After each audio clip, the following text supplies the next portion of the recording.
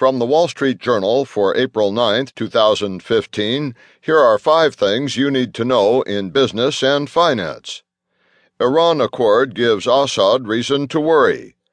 Like Israel and Saudi Arabia, Syrian President Bashar al-Assad has his own reasons to be worried about Iran's framework nuclear agreement with the U.S. and other world powers. New era in bonds, 0 yield or less. Switzerland on Wednesday sold 10-year bonds that investors are actually paying to hold, while Mexico lined up a rare transaction to borrow euros it promised to repay a century from now. Pincus will retake Zynga CEO post.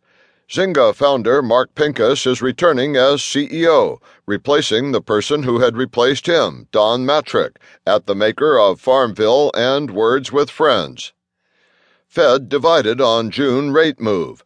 Federal Reserve officials were divided at their March policy meeting on whether they might raise interest rates in June, and recent soft economic data could make a mid-year move even less likely.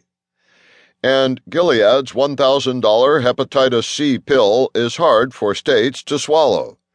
Sovaldi, a pricey pill made by Gilead Sciences, caused Medicaid spending on hepatitis C treatments to soar last year, even as most states restricted access to the drug, leaving many low-income patients untreated.